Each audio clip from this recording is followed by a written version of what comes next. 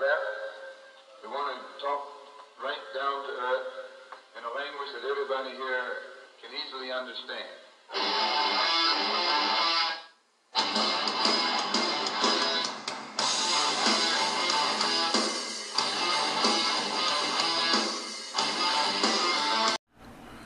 What's going on, people out there? How's everyone doing? Thank you for checking out another edition of Morton's Law Podcast for this July 17th, 2021, recording here on this Saturday evening.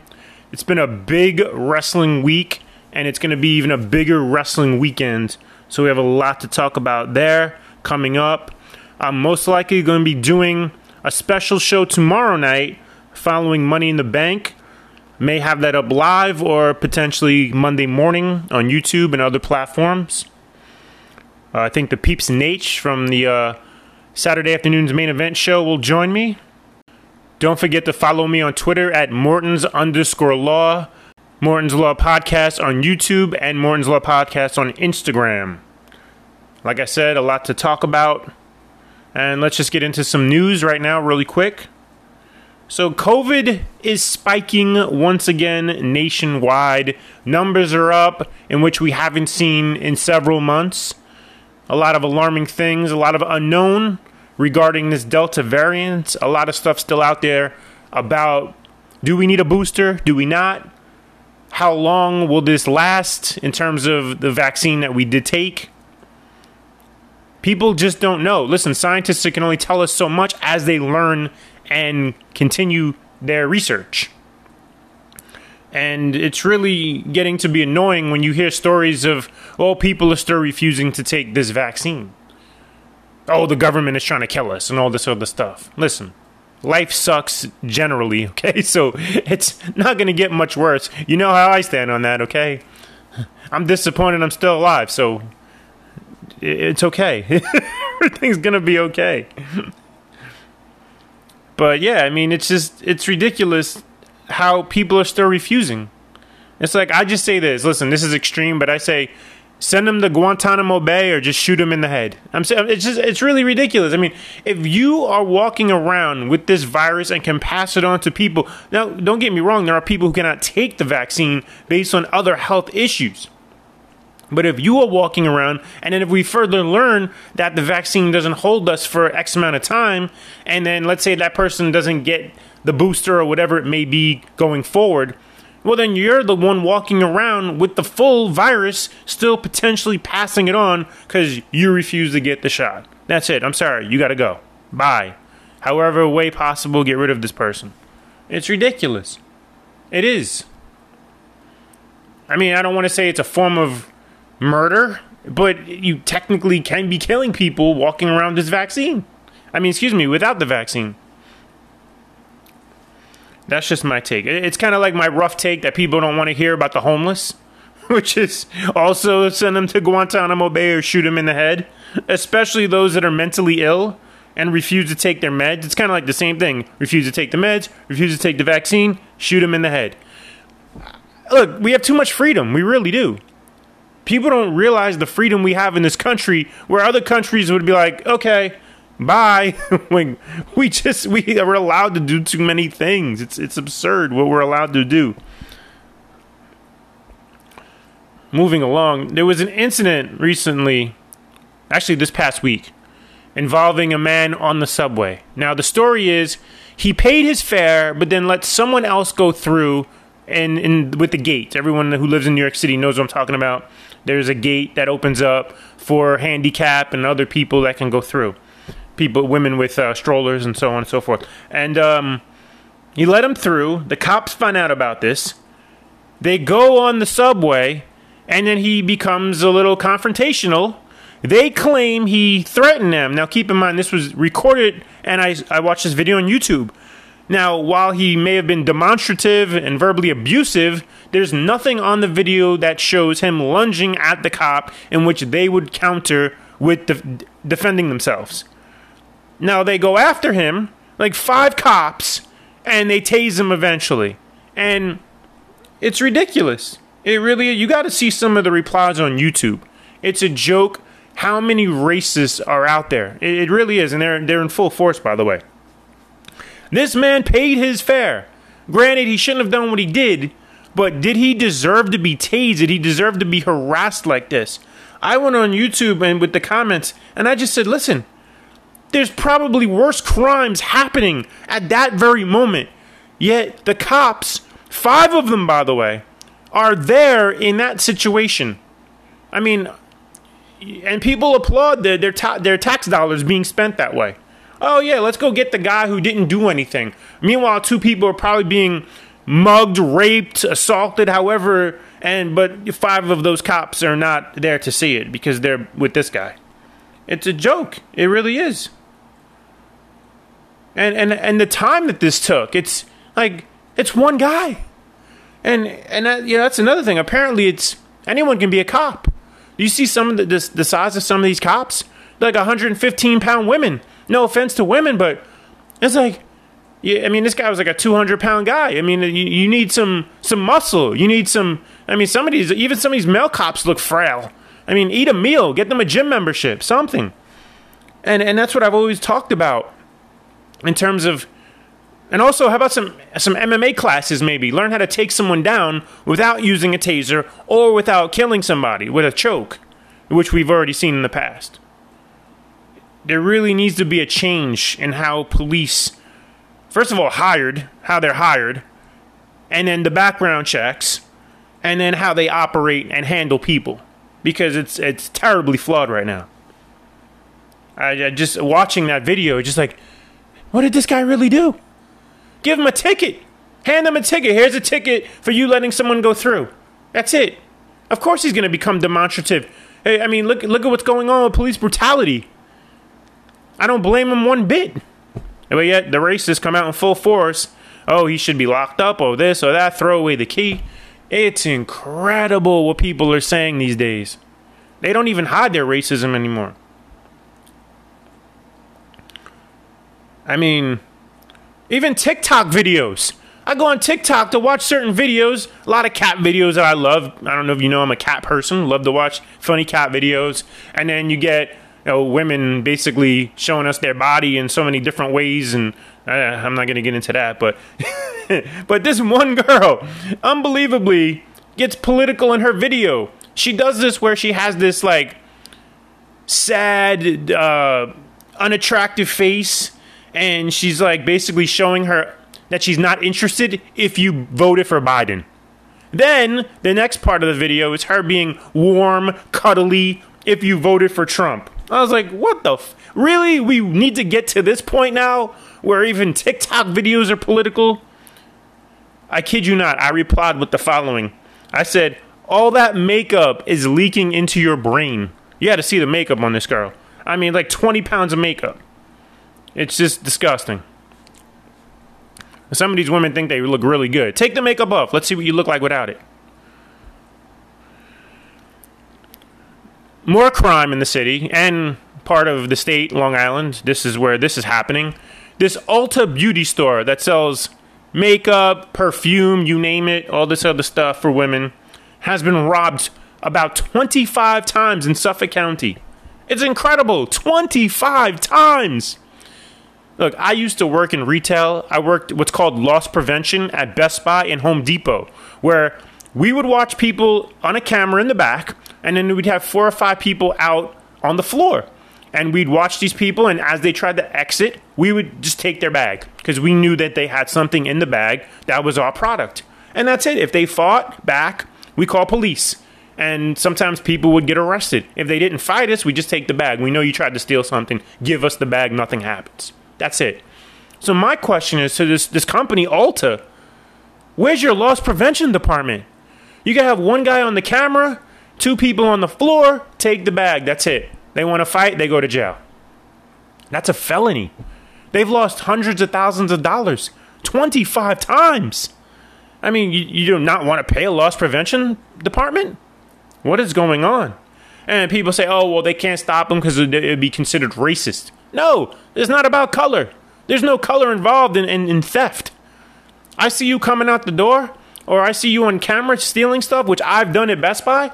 I prevented hundreds of dollars from walking out the store with video games back in the early 2000s. Hundreds of dollars. I'd be on the camera. You watch people go to the location with the video, especially if kids come in groups, yeah, there's a red flag, okay? A lot of kids come in groups and you gotta watch. And so I would watch the camera. Sure enough, I see these kids throwing these video games into their bag. I notify the manager. All the kids come to the door with like book bags and stuff. We stop them. We take the bag. If they fight us, they go in. And I believe that one incident, 3 or 4 kids got arrested because they didn't want to give the bags up. That's what this store has to do. It's pretty simple. There's no racism in felonies. There's no racism in theft. I'm sorry. That's it.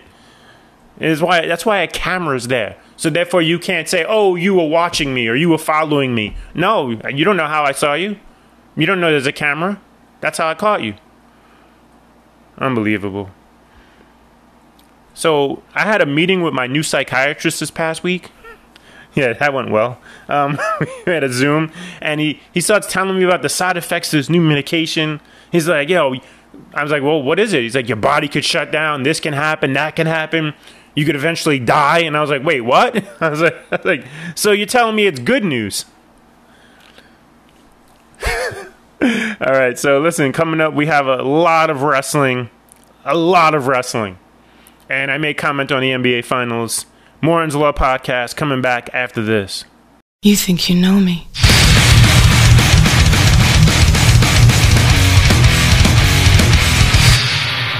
On this day, I see clearly everything has come to life. Welcome back to Morin's Law Podcast. Thank you again for joining me. Don't forget, people, if you have that ability, please spread the word and donate if you can. Greatly appreciated. A lot to get into. Money in the Bank pay-per-view is tomorrow night. Actually, Impact Wrestling Slammiversary taking place at this very moment, which I will watch tomorrow because there's a lot going on. NBA Finals about to tip off in a second here as I record on this Saturday evening. So I just learned, as I checked the news to see what's going on, that WWE has just brought back Harry Smith, also known as Davey Boy Smith Jr. And it's a new deal. I want to say he's main roster. I would be shocked if he's going to NXT. For those who are unfamiliar, of course, the son of the late, great Davey Boy Smith. He had been in WWE many years back. He's 35 now. I believe he's got his first contract at the age of 18. And that was, 2005, probably, 2004. And, he went to New Japan. He won tag team championships there. He's been in, most recently, Major League Wrestling.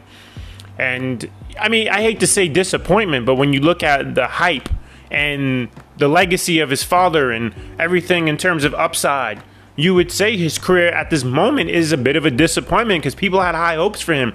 I remember hearing the stories back in the mid-2000s how much Vince liked him and had plans for him, and things never materialized and he ended up leaving. And it makes me think of another wrestler from Canada, and I've talked about that on the show here, Teddy Hart, another guy with tremendous upside from the same family. And Teddy Hart, for many other reasons, didn't have the success people thought he'd have. And it's a shame on both fronts, but let's see if Harry Smith can redeem himself now in WWE and perhaps have himself a nice career until he retires. He's only 35. It's still relatively young when you look at some of the guys wrestling today. So good luck to him. All right, let's talk about SmackDown. Friday night SmackDown. Go home show for Money in the Bank. And the fans are back. The fans are back. And let me say this. Even if you hate WWE with a passion, and trust me, they give us thousands of reasons to do so, the opening segment on SmackDown is exactly why we are wrestling fans. It was incredible. Like I said, crowd back, hot, over 14,000 at the Toyota Center in Houston. Incredible. I mean, you can't be more pumped than this crowd was last night. And then you hear, "No chance!" And it's Vince. And you're like, wow. And the pop Vince got. And he comes out, and let's talk about this for a second. During the pandemic, Vince came out on a SmackDown. It was a tribute to Triple H. Vince looked sick. He looked old. His voice wasn't there. People started talking. Now, I don't know what maybe they've injected him with on this SmackDown episode, but he comes out. He's doing the strut. He looks healthy. He looks more muscular. And the voice was there. I mean, he didn't say a lot. He basically welcomed everyone back, and then it was short and sweet. I mean, the strut was great. Just to see that strut we haven't seen in years. Yeah, he got a good pop. It's good to see him healthy. And then Roman's music plays, the head of the table, and that was a pop too. There was a mixed response though. You kind of heard booing, but you heard some cheering. And regardless though, it was loud and passionate, very passionate. Then Mysterio's Dominic Ray, they come out to a nice ovation. Then it happened. It happened. The chant starts. Edge, Edge, Edge, Edge. And we hear, "You think you know me." When you heard those words, "You think you know me," it was like we all went into a time machine. Did you hear the pop? It was like we were back in the Attitude Era. I have not heard a pop like that since the late 90s. That was incredible. Absolutely. It was a holy shit. Roof just popped off the building. I got goosebumps when I heard that reaction for Edge. It was like, whoa. And listen to this. You know, the old man who had just come out a couple minutes earlier, he heard that pop. He heard it. Which makes you think the following. Could they switch the title Sunday night at Money in the Bank? Now, we already know what the fans want. You heard the reaction when he came out. Of course they would want it. And why not? Why not switch it? It doesn't have to be a clean finish. Roman can even win a rematch. I mean, I don't know what the plans are for the future here, but so many things can transpire between now and SummerSlam just to give Edge that moment one more time in his career. Because we don't know how much longer he has in terms of in-ring. I mean, God forbid he gets hurt again. He is approaching 50, if he's not already. And it's just great to give him that. And remember, Cena is the variable here. We don't know about his return, when it's going to happen. Speculation, SummerSlam, but who knows? We don't really know. I mean, they could do this. Here's what they could do if Roman were to win. And he could win. They could do this where Roman goes after the neck. The neck that, of course, forced Edge to retire. He continues to work on the neck. Either Edge has to tap or the refs just stops it. And now Edge is in agony and Roman continues to work on the neck.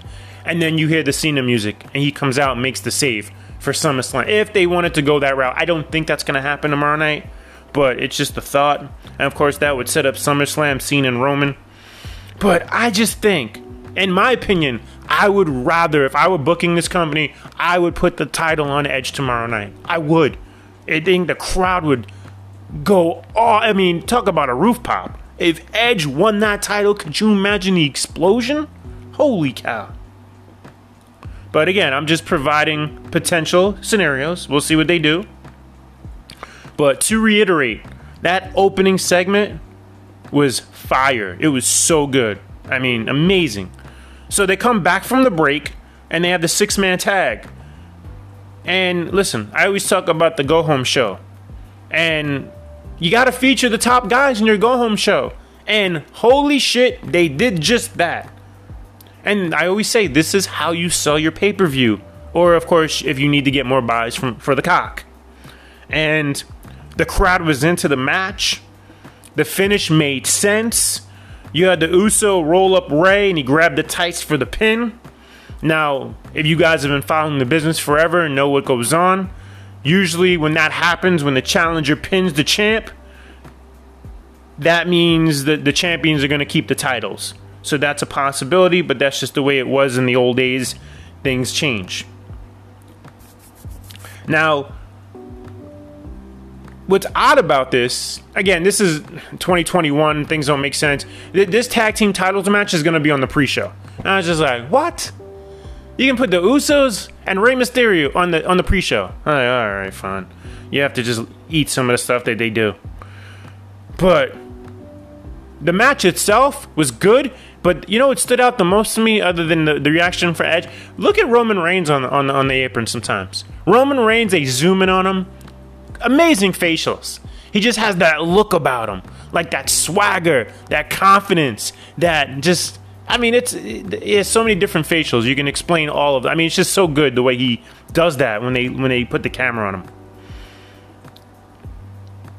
So then the post-match, we get Edge clearing the ring with, I believe he hit a couple spears. And then Roman blindsides him with a Superman punch. And now there's a chair in the ring. And Roman does his perfect heel work here. Takes his time, walks around the ring, gets the chair, breaks a piece of it off, just like rewind a couple weeks, or was it last week, where Edge did the same thing to one of his cousins. And as he's about to use that piece of the chair, Edge hits him with the spear, and then Edge takes the piece, puts it in his mouth, and cranks back just like he did with his cousins. And yeah, that was so well done. It was perfect. It really was. I mean, the goal, of course, is to build your challenger to make him look like he can win the title, because it makes the people care. Now they are invested in Edge emotionally. And look, that's how you sell your pay-per-view. And WWE, bravo. Well done. The only nitpick, because I'm not going to talk about the entire show, I just have a few things, is I would have probably ended the show with this. But you can nitpick and say they shouldn't. They could have done something differently. But I get why they ended the show. Rollins won the 4-way, and he's going to be in the Money in the Bank. We'll see what they do there. But speaking of Rollins, the next segment is Edge interviewed backstage. And he's interrupted by Rollins. He's laughing hysterically. He says, "You can't beat Roman. He has your number." Now, this promo by Rollins, or interview, however you want to call it, exchange, this may have been his best work in years. I couldn't remember. Like, I was talking about Rollins and the stuff they've done with him over the years, and they've made him uninteresting. People find him boring. He's whiny. He's annoying. But he was good here. This was good work. He gets in his face, and he says, "I'm going to be your biggest fan. I'm going to have my sign. I'm going to chant, 'Let's go, Edge. Let's go, Edge.'" He says, "I'm rooting for you to win." He says, "I'm going to do my job. I'm going to climb the ladder at Money in the Bank. I'm going to win. And I'm going to finish the job that I started 7 years ago when I have my boot on your neck. And this time, I'm going to pull the trigger." And he says, "I would love to cash in on the man that made the match famous." So well done. Paraphrasing some of that, not verbatim, but I mean, just so well done. And then WWE kind of goes back to what they do in terms of not making sense. So last week, Shotzi and Nox debuted coming up from SmackDown to take on Natalya and Tamina in a non-title match, which they won. And then Friday night, they do another match, but this time also non-title. And I went, what? Doesn't a non-title match usually mean you get the title shot now? So none of that, that boggles my mind. I don't know, maybe you can explain it to me. But are they going to now beat them 3 times in a row to win the titles? Obviously going to get a title match next. But, okay, made no sense. Whatever. Alright, moving along, let's get into NXT.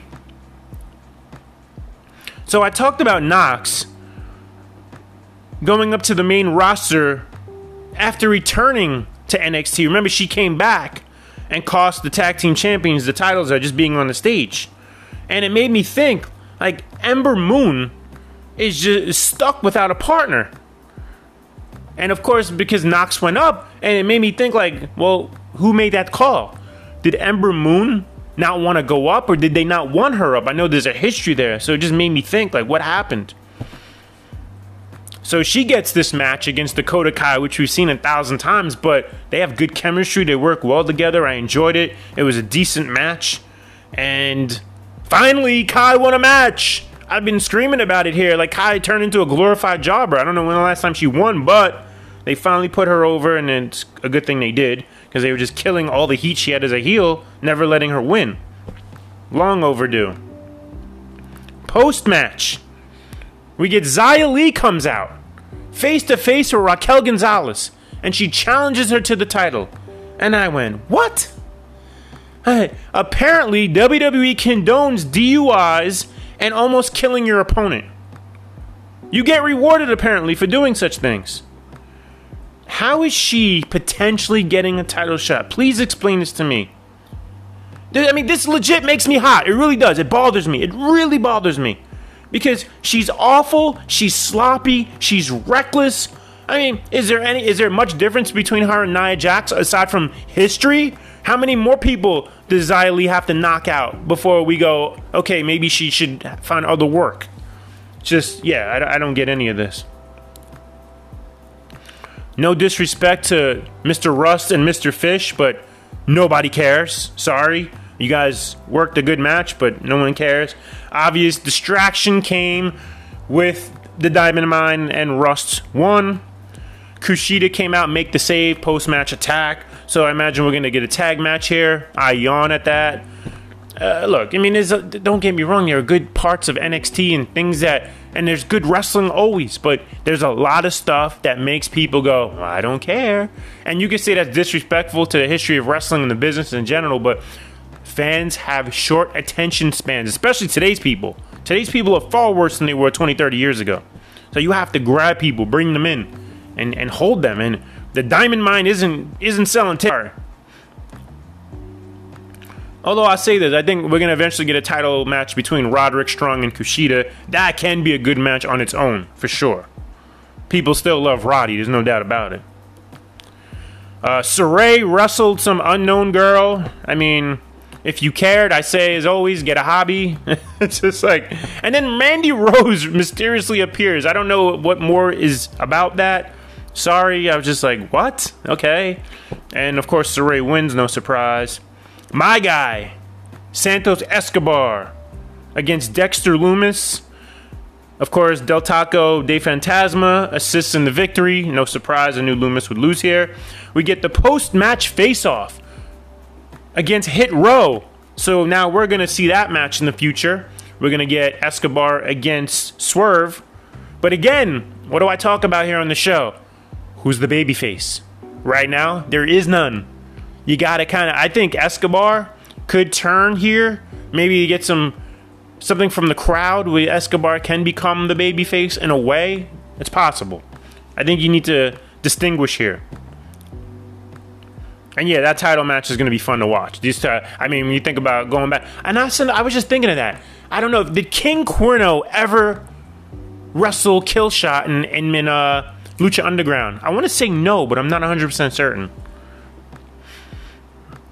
Now, next up, we get this NXT Breakout Tournament first round. Duke Hudson against Ikemen Jiro, if I'm saying that correctly. If not, I apologize. Ikemen Jiro? I don't know. Okay, so we get a pre-match video package with Mr. Jiro, and it seems to focus on his good looks, as we're told. And Beth later put him over for the good looks, too. And, I don't know. I'll just say this. If I were to have sex with a Japanese male wrestler, Ikemen Jiro would not be my first choice. Okay? First of all, I think I would rather go with Hiromu Takahashi because he's far sexier. Do you not see? Especially when he has the cats with him. I mean, Hiromu is the guy, right? And then I'll ask you this. Who wouldn't want to bang Kota Ibushi? I mean, clearly Omega does, but there's, I'm sure, a lot of women who do too. I mean, just, come on. And even Naito has a more desirable look in a rugged way, right? I mean, those are some of the Japanese wrestlers I think of when I think of sexy. Just saying. Okay. And, oh, I forgot one. I'm sorry. And Sonata. How about Sonata? What a handsome guy, right? How do you not get turned on by Sonata?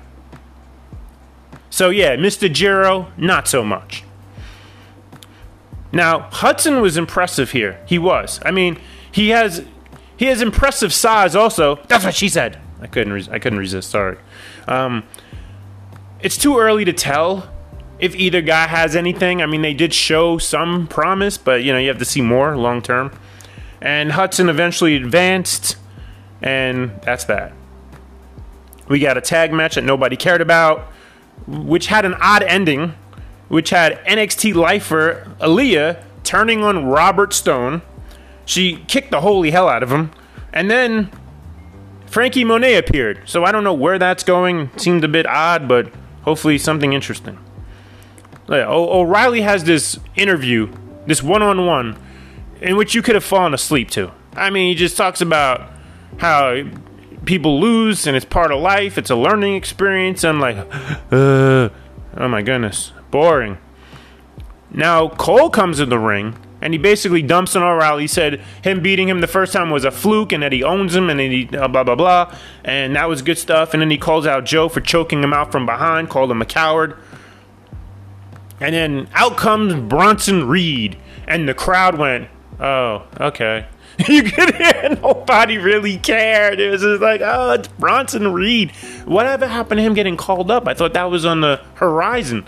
I mean, you'd think he lost the North American title, he'd go right up. Why is he still there? I don't understand that. But like I said, I knew he was a transitional champion. Oh, LA Knight and Cameron Grimes, the Butler vignettes. And this was better than I thought it would be. It kind of favored Grimes more. He didn't look like an idiot. He made LA Knight look like the idiot. Like he wanted him to get a haircut and look more professional. And Grimes got the haircut and he looked better than he thought he would look. And he was proud of himself and how he looked. And LA Knight hated it. And then later on, LA Knight fell into the pool after Grimes. There was a lot of good, funny stuff here that wasn't stupid. You could disagree and say it was stupid. That's fine. I didn't find it insulting. But it was good comedy. How's that? My opinion. Main event. Karrion Kross and Johnny Gargano for the NXT title with Samoa Joe, your referee. And remember how I talked about this last week? I said, could Gargano win? Could he win if Joe is provoked? Because remember, Joe cannot touch anyone unless provoked. And, of course, the ongoing question, when is Kross getting called up? So this is the possibility here, different thoughts, and how this match can go. Now, I respect Gargano, love his work, can't deny it. So good in that ring. With that said, when you look at the two of them in size, I'm sorry to say this, but Kross oversold in this match. You can't sell that much as a big guy, which is why it doesn't work. And I understand the David versus Goliath. We've seen it forever. I talked about Rey Mysterio beating the big guys in the 90s into the 2000s, but the casual fan looks at that and laughs. He's 6'4", 250. He's 5'7", 190. 5'8", 190. I don't know how tall Gargano is, but it's just like, no. So, Kross sold as much as you could sell. I mean, the match was decent. I'm not going to say it wasn't. And then eventually Kross took over, hit a couple of his Saito suplexes, and then the forearm to the back of the head. And he won, and he retained. And I went, okay, interesting. Post-match, he has a face-off with Joe. And then Joe turns his back on him and gets choked out. So Kross chokes out Joe. And I went, what do they do here? Do they hotshot this match? So clearly, I think Joe is cleared medically. I want to believe Joe is cleared for them to do this. I can't imagine Joe not wanting immediate revenge. So yeah, I see that happening. And of course, we talk about Kross being main roster bound. If they change the titles, that's something to look forward to here. How they build this. And real quick before we take a break, some NXT UK news. Walter, who's been champion, I want to say over a year, if not a year and a half, maybe 2 years. I don't even know how long it's been. He reportedly suffered a severe hand injury, which will prevent the long-awaited rematch with Ilya Dragunov. So that's going to be postponed. And however, good news, well, I want to believe this anyway. Unlike the UFC, I don't think they'll do a ridiculous interim title match. So that's that. Coming up after the break, we have AEW Dynamite, a little bit of Ring of Honor Best in the World, because they're back. They did a pay-per-view last week. And a little bit more after that, too. So, Morin's Law Podcast coming back after this.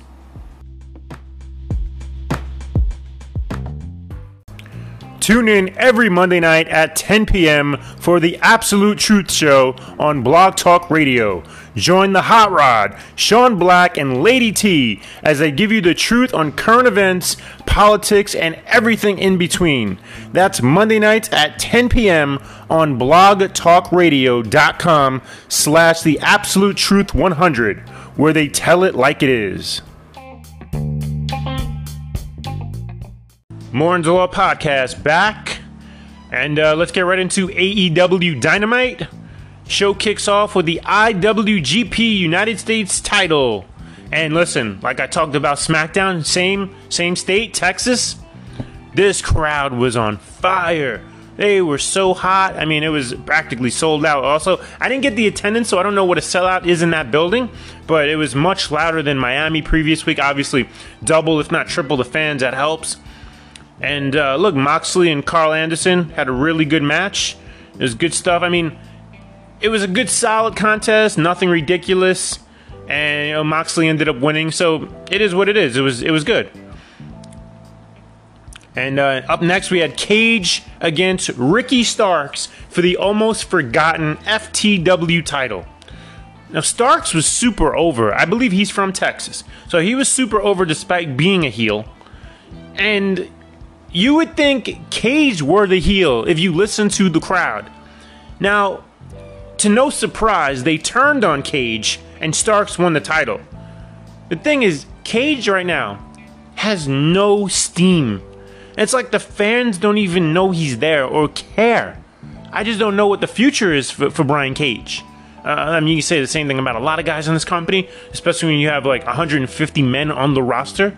It's kind of challenging, and I'm sure very difficult to remember everyone as you're in the booking meeting and writing up the format of the show, and you're like, oh, what about that guy? Yeah, you have too many people in your roster. That's the problem. So there is a chance that Mr. Brian Cage may fade away and classify himself as obsolete. Obsolete. All right. So Cody goes to the stage. He grabs the mic. He's now livid. He's absolutely livid. He's beside himself. The week after he takes the black mass, right? So he takes Malachi's black finisher, and now he's livid. And look, nothing makes sense. Nothing. It's just like, why did he not react like this after Black just disposes of his coach and manager? Arn Anderson, where's the fire? This is so stupid. And it's like, so he needed to get kicked in the head to be upset with this guy? He had to get kicked in the head, right? That's what you're telling me. Okay. And why did he think he wouldn't kick him in the head? What is going on? Who's writing this stuff? And what about poor Arn? Poor Arn. Where's the revenge for Arn? You're just getting revenge for yourself now. Okay. And that exchange before the security and everybody else came in to break it up between Black and Cody, that was very weak. Some really bad punches in there. We get Hangman in the ring with Tony Schiavone.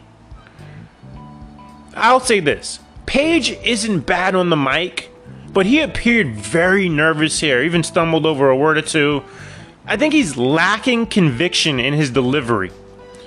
Look, he's obviously super over with the audience. No one can deny that. I'm not going to tell you anything otherwise. I just think he needs that one badass promo that elevates him to that next level where you're like, wow, Hangman, because it always helps. Like we talk about Austin and the 316 promo. Now, of course, he has his cowboy shit, but sometimes I feel like he needs another catchphrase. Something similar, something really cool that grasps the fans and they could go, all right, let's you see it in the crowd, the signs besides the cowboy shit. Just a thought. So out come the Elite. Of course, the Jacksons have to do their comedy shtick as they always do. The Good Brothers, everyone there, Omega. Omega actually got in the ring and had a decent promo with Paige, a little face-to-face, not bad. And then, I forgot about the other part where Paige cleaned house and there was a bit of a brawl, and then the Dark Order came in to save him. And then we got the face-off, and then they basically said that there'd be a stipulation for a tag match. And we'll see what happens with that. So I think it's like, if Paige and the Dark Order win, then Paige gets his title shot. And then also, I believe the Dark Order can get a tag title shot if they win. But then if Omega's team wins, Paige doesn't get his title shot. Something like that. It was a bit convoluted, but I'm sure you guys perhaps understood more than I did. I believe that will be on Wednesday night too, Fyter Fest Part 2. Up next, we get Christian and Hardy turning back the time. Now, I spoke recently about losing interest in spot matches. I discussed being younger and those type of matches being new. They were innovative. People were like, hey, that's cool for the time because we haven't seen a lot of this stuff before. In the early 2000s, mid 2000s, a lot of people coming up with new moves that we have never seen before. And I liked it. It was over. But over time, everything can become stale. Everything. Talk about hardcore matches, spot fest, you name it, can become stale. And as I'm watching Christian Cage, I thought this. I had this thought because when he was in TNA, when he first left WWE, I thought he was generic. I would watch his matches and go, okay, I know he's good here, but his matches had that watered down WWE style that was just, all right. I mean, I don't want to say boring, but, towing that line of boredom when you had everyone in TNA, not everyone, but half the roster doing all these crazy new spots that we have never seen before. Now, when you fast forward over a decade, now Christian is doing almost the same match with a little new stuff here and there. I want to say this. Christian Cage, I owe you an apology, sir. I owe you an apology because what I thought of you back then, I just didn't get it. I didn't understand what I understand now. And I see wrestling in a different light, and you've always been doing it the right way. Christian Cage is in the ring doing the work the way it should be done. And he's so good, he might be underrated. His ring, the way everything puts together, the match sells, makes people look good, everything, his timing, you name it, he's that good. And listen to the crowd. Listen to the crowd in this match. Go back and watch it. Listen to the pop for the false finishes. Christian could have won this match a few times and it would have been a great pop because the crowd was into every false finish. It was so good. I kid you not, they had in this match, I don't know why, I guess the respect for both veterans, they had the crowd in the palm of their hands. It was that everyone in that arena, in that building, they cared. That was the key. Hardy and Christian made the fans care. And that's what's missing from wrestling today. It's missing. Think about this. In that match, now I could be wrong, but I didn't hear any stupid chants. All I heard was organic fan reaction. And I want to do this again.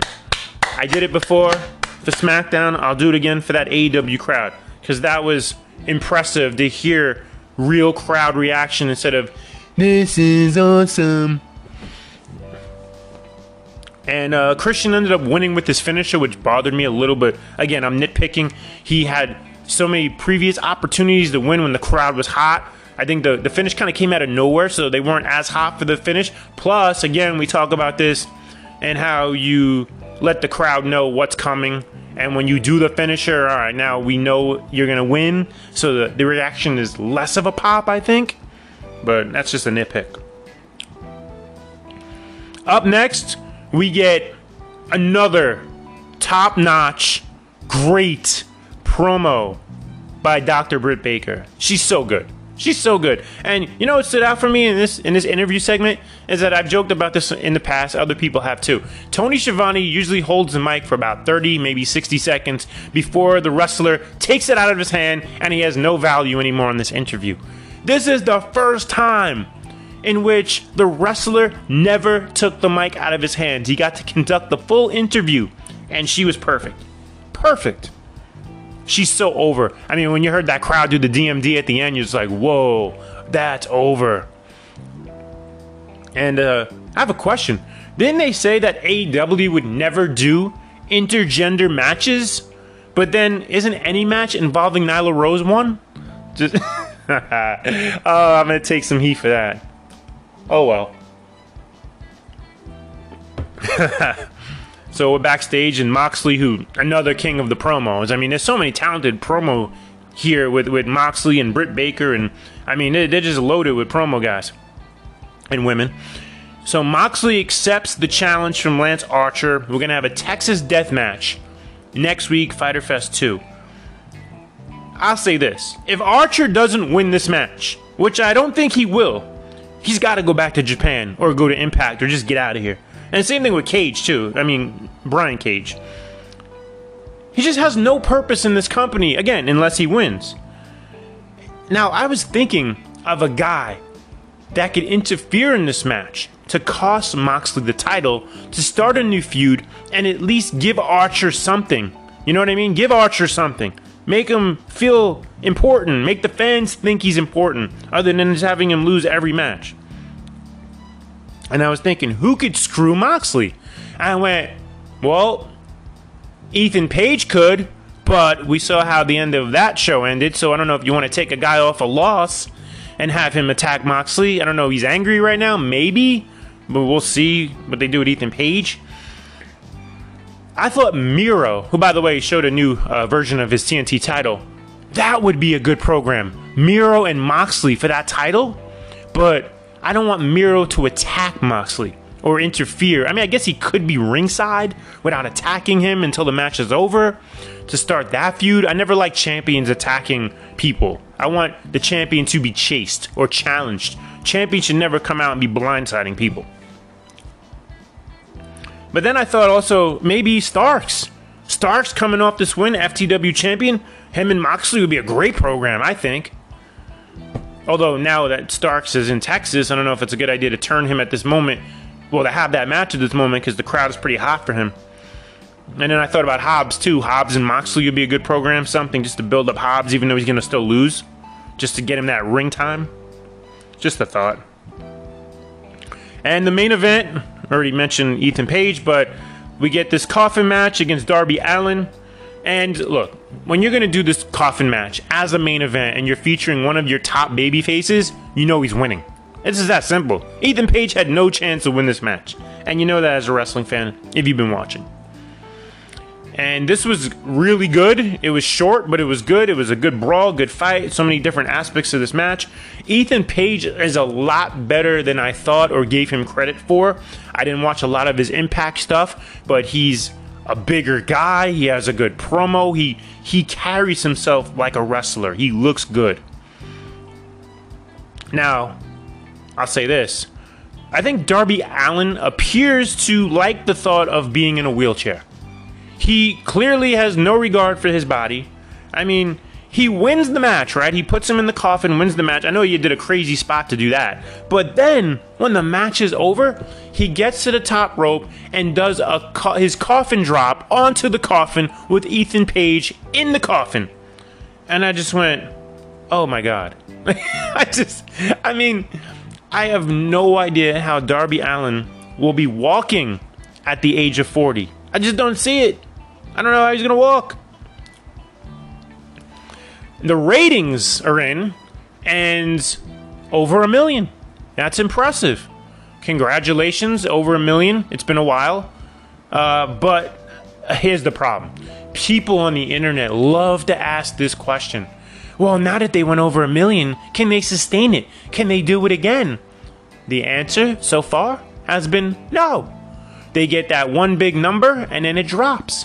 Now, I don't want them to drop. I hope it doesn't drop. I hope it stays over 1 million. They are at that point right now with this company. I shouldn't say post-pandemic. We're still in this pandemic. People are dying every day. But fans are back. I want to believe people are going to keep watching. And as long as they give you good angles, good storyline, good matches, you name it, perhaps they can stay at 1 million. Do I think they will? No. I think there's going to be a bit of a dip. I don't want to say next week, but I don't believe they've done 1 million back-to-back shows. Oh, wait. No, the first 2 weeks. I stand corrected. I think they did 1 million the first 2 weeks of their debut, of their history, and then they dropped. We'll see. Now, I got news. before I started this, I did some research, and Uncle Dave announced that AEW Dynamite, which will take place at Arthur Ashe Stadium, September 22nd. Tickets went on sale recently. By the way, Queens, New York, for those who aren't familiar with the New York City area, it's almost sold out. So reportedly, they put 17,000 tickets available, and they've already sold over 15,000 on day one. That's a hell of a number. That's impressive. Now, the stadium for tennis can hold 24,000. So I'm inclined to believe with the stage, with the ramp, with the announce table, they probably could do 20. But let's see how many more tickets they make available, because they should easily do 17. So maybe they just wanted to do 17 based on what the rest of the stadium will look like. So that may make sense there. Moving along, I talked about Ring of Honor, and they're back. They had their show, Best in the World, last weekend. And I'll say this. It was very disappointing. It was almost sad when you looked in the crowd and you saw so many empty seats. I felt bad. It was.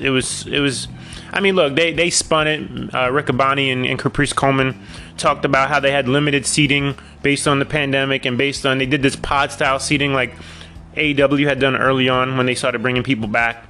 But it's hard to believe that there needed to be that much space between bodies. And yeah, I didn't get the number on the attendance, but I believe that building was set up for, I mean, I know capacity, I believe, was like 5,000. So if they set it up the way they claim to have set it up, maybe 2,500. And I want to say they did half of that. So we're talking a little over 1,000, which is not good. Especially when you're coming back for the first time in front of fans. But now, for those who watched Best in the World, let's talk about this, okay? The main event. Rush against Bandito for the world title.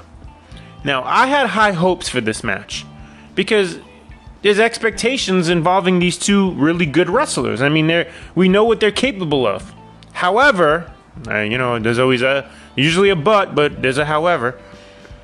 I was very disappointed overall, and I couldn't move past one egregious part of this match that plagues wrestling today. The match starts and Rush attacks Bandito, and he could have won it right away. I mean, he hit a couple of his finishers, but he opted not to cover. However, I'll use but this time. How's that? Great heel work. I mean, Rush is really good as a heel. Phenomenal work here. Can't deny that. He takes Bandito outside, works him over multiple ways. Bandito's just obliterated, right? Obliterated. Match goes back in the ring, albeit briefly. They go back outside again. Now Rush slams a chair on Bandito's leg, in which he's already worked over his whole body, right? This went on for approximately 6 minutes. Bandito is getting the crap beaten out of him, right? Including the chair shot, don't forget. Rush then picks him up and throws him back into the ring. Rush turns around to pose to the crowd, and I kid you not, the following happens. Within seconds of Rush turning around, there's Bandito flying over the top rope and takes him out with a dive. I wanted to turn it off right there, but I waited. I was like, let's see how this plays out. It only got worse. You know where I'm going with this, right? While being worked over for those 6 minutes, Bandito did do his fair share of selling. I'm not going to deny that. He sold well for a while. So I'm like, okay, so far so good. But then he gets tossed back in the ring and is able to he does a dive off that bad leg. And it just becomes ridiculous. When you get beaten like that for so long, I was just like, what are they doing? What are they doing? I mean, there's no selling. And I'll grant you this. Listen, a lot of people out there, a lot of the defenders of this business today, the defenders, I call them marks, they have zero knowledge of psychology. People think they have degrees because you got to hear how these people talk about psychology. And listen, I'll grant you the first part, okay? I'll grant you the beating. But when you take a chair to the knee, that's ridiculous. Okay, you want to say, oh, they say, oh, the adrenaline rush. There's an adrenaline rush. And again, fair for the first part. But then it gets, ready, here's where it gets worse. Immediately after that one dive, I shit you not, Bandito goes back into the ring. Now, not even like, well, maybe he jiggled the knee a little bit. But then he does another dive, this time a somersault flipping dive. I forget what the name is called, pardon me. He does another dive, and I just went, oh my God. And he never sold the knee again for the rest of the match. Mind you, 6 minutes of a beating, and he just forgot about the knee. Look, it just looks fake. You've heard me say this ad nauseum. It looks fake if you forget to sell it. And it's not just about the selling in the moment. It's about the selling 5 minutes after. 5 minutes after. When Bandito... Okay, here's what should have happened, right? Bandito should have went back. Okay, he could have hit the first dive, right? Then he went back into the ring to go off the ropes before he hits the second dive, and he should have stumbled. He should have stumbled, and Rush could have hit him with a forearm. He could have hit him with a drop kick. He could have done anything to regain momentum in that moment. So Bandito properly sells the knee that had been worked on. Instead, it was just a forgotten element in the match, and that's bad. That's really bad. And look, if you're selling the leg, it makes people care. You get invested into the match because then you have the comeback. There's the comeback. We don't get a comeback. We get a guy not selling. Now, this match was only 16 minutes, and half of it, by the way, was on the outside. Look, if you're gonna do a 16-minute match and half of it's on the outside, what are you doing? We need more of that match in the ring. These two guys can go in the ring. The lead to the finish was actually well done. I won't deny that. Bandito went for his 21 plex. He hit it, and Rush kicked out. And they said no one has ever kicked out of the 21 plex. Okay, cool. Then Rush takes advantage, and he goes after the mask. And now he's trying to pull his mask off. And of course, Mexican wrestlers, they can't have their mask taken off. So now he's protecting against his mask. The ref gets in the way, tries to stop him. Bandito then grabs Rush, rolls him up, and gets the pin. Shocks the world. Bandito's the new ROH World Heavyweight Champion. And aside from the no selling, again, I can't get past that. This is why I can't say this was a good match, because that bothers me so much.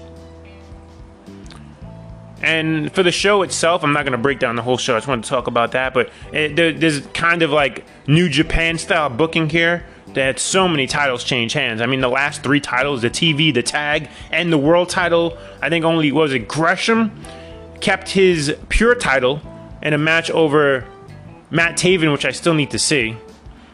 And the 6-man tag kept their title. By the way, Shane Taylor Promotions, they're so over. I mean, there was almost no reaction for a lot of these matches. I shouldn't say no reaction. I should say minimal reaction. But Shane Taylor and his group comes out, and the crowd's chanting, they're popping, everything. Wow, they may be going somewhere. That was good stuff. But yeah, I mean, just overall. By the way, I know I tweeted something. As you guys know, I love to. I'm not gonna call myself a troll. You can if you want to, but. Excuse me, I said Matt Taven before. I meant Mike Bennett. Excuse me. Jonathan Gresham beat Mike Bennett. Mike Bennett had cut a promo stating that his match with Jonathan Gresham, he wanted to win because he wanted to be put in the same category with the likes of AJ Styles, CM Punk, Samoa Joe, Nigel McGuinness, and Gresham and others that escapes me at this moment. And no one can take that with a straight face, right? No disrespect to you, Mike Bennett, but come on, no one's gonna. So I post that on Twitter, and I put the great scene in Goodfellas where Ray Liotta is laughing hysterically with everyone behind him, and I put that on Twitter. I'm sure they all hate me now, but come on, let's be realistic here. And, one other good spot in this match before we go, because it's almost time to go here, and in this card, excuse me. So we had Woods against Young, Josh Woods against Silas Young, and it was, a last man standing match. There's a ladder in the ring, okay? Ladder in the ring. And sometimes you go, why is there a ladder in the ring, right? Where did this ladder come from? They take it from underneath the ring, right? And they bring it into the ring. And Ian and Caprice, I think Ian, but they both helped out. He explained why the ladder was there. He said simply, the ladder is under the ring because it's used to help set up all the stuff around the ring. So that's why the ladder is there. It makes sense. And sometimes you go, well, why is there a ladder under the ring? Now they explained it. So the spot makes sense. I sent the tweet to them. And I said, bravo. Bravo for explaining that simple part of the match to the crowd. And then I cited, conversely, if you go back a few weeks to Dynamite, Ethan Page is in a match where he gets zip-tied. And he goes under the ring to get a toolbox. You're like, what the fuck is a toolbox doing under the ring? Now, the announcers there, some who are half asleep, briefly commented on the toolbox. However, you would like to believe that a Shivani or a Jim Ross could tell us that, oh, the toolbox is under the ring because that is used to set up the fucking ring. But they don't tell us that. Why is there a toolbox under the ring? Tell us. Just like they told us here about the ladder. So, there you go. And, real quick, before we get out of here and give plugs, the NBA Finals, Game 5 is happening right now, which I should have on and I don't. But I was dead wrong, and I have to eat shit here for this, because I said Suns in 4, Suns in 5, and the Suns looked as bad as you can look in the last 2 minutes of that Game 4 in Milwaukee, where I told everybody, stick my chest out, and I tell everybody, yeah, Devin Booker and Chris Paul, they're going to make more shots, they're going to make better decisions, and they sucked in the last 2 minutes. Sucked. And Devin Booker should have fouled out. Referees missing calls left and right. But yeah, listen, kudos to Chris Middleton. Again, I can't speak this enough about how much he stepped up this postseason to win games.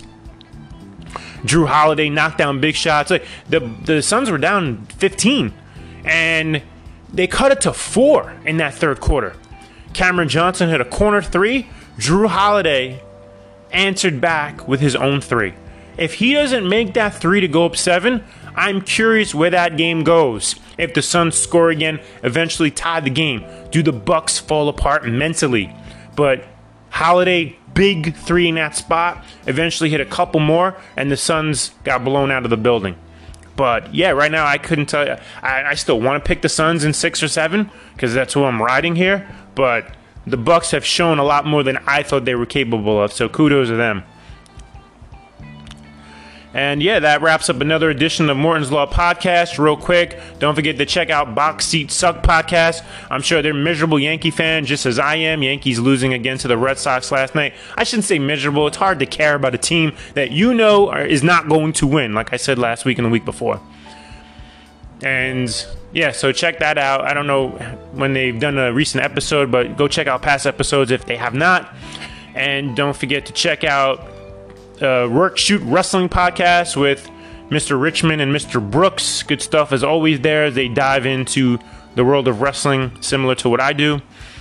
And yeah, I believe I'm going to be back tomorrow night. In fact, I'll confirm that whether you're going to hear it tomorrow night or Monday morning, I will be here with the Peeps Nate doing a full review of Money in the Bank, which I anticipate should be a lot of fun, especially the main event with Roman Reigns and Edge. And until tomorrow night, thank you guys for checking me out again. Morton's Law Podcast. God bless gay sex.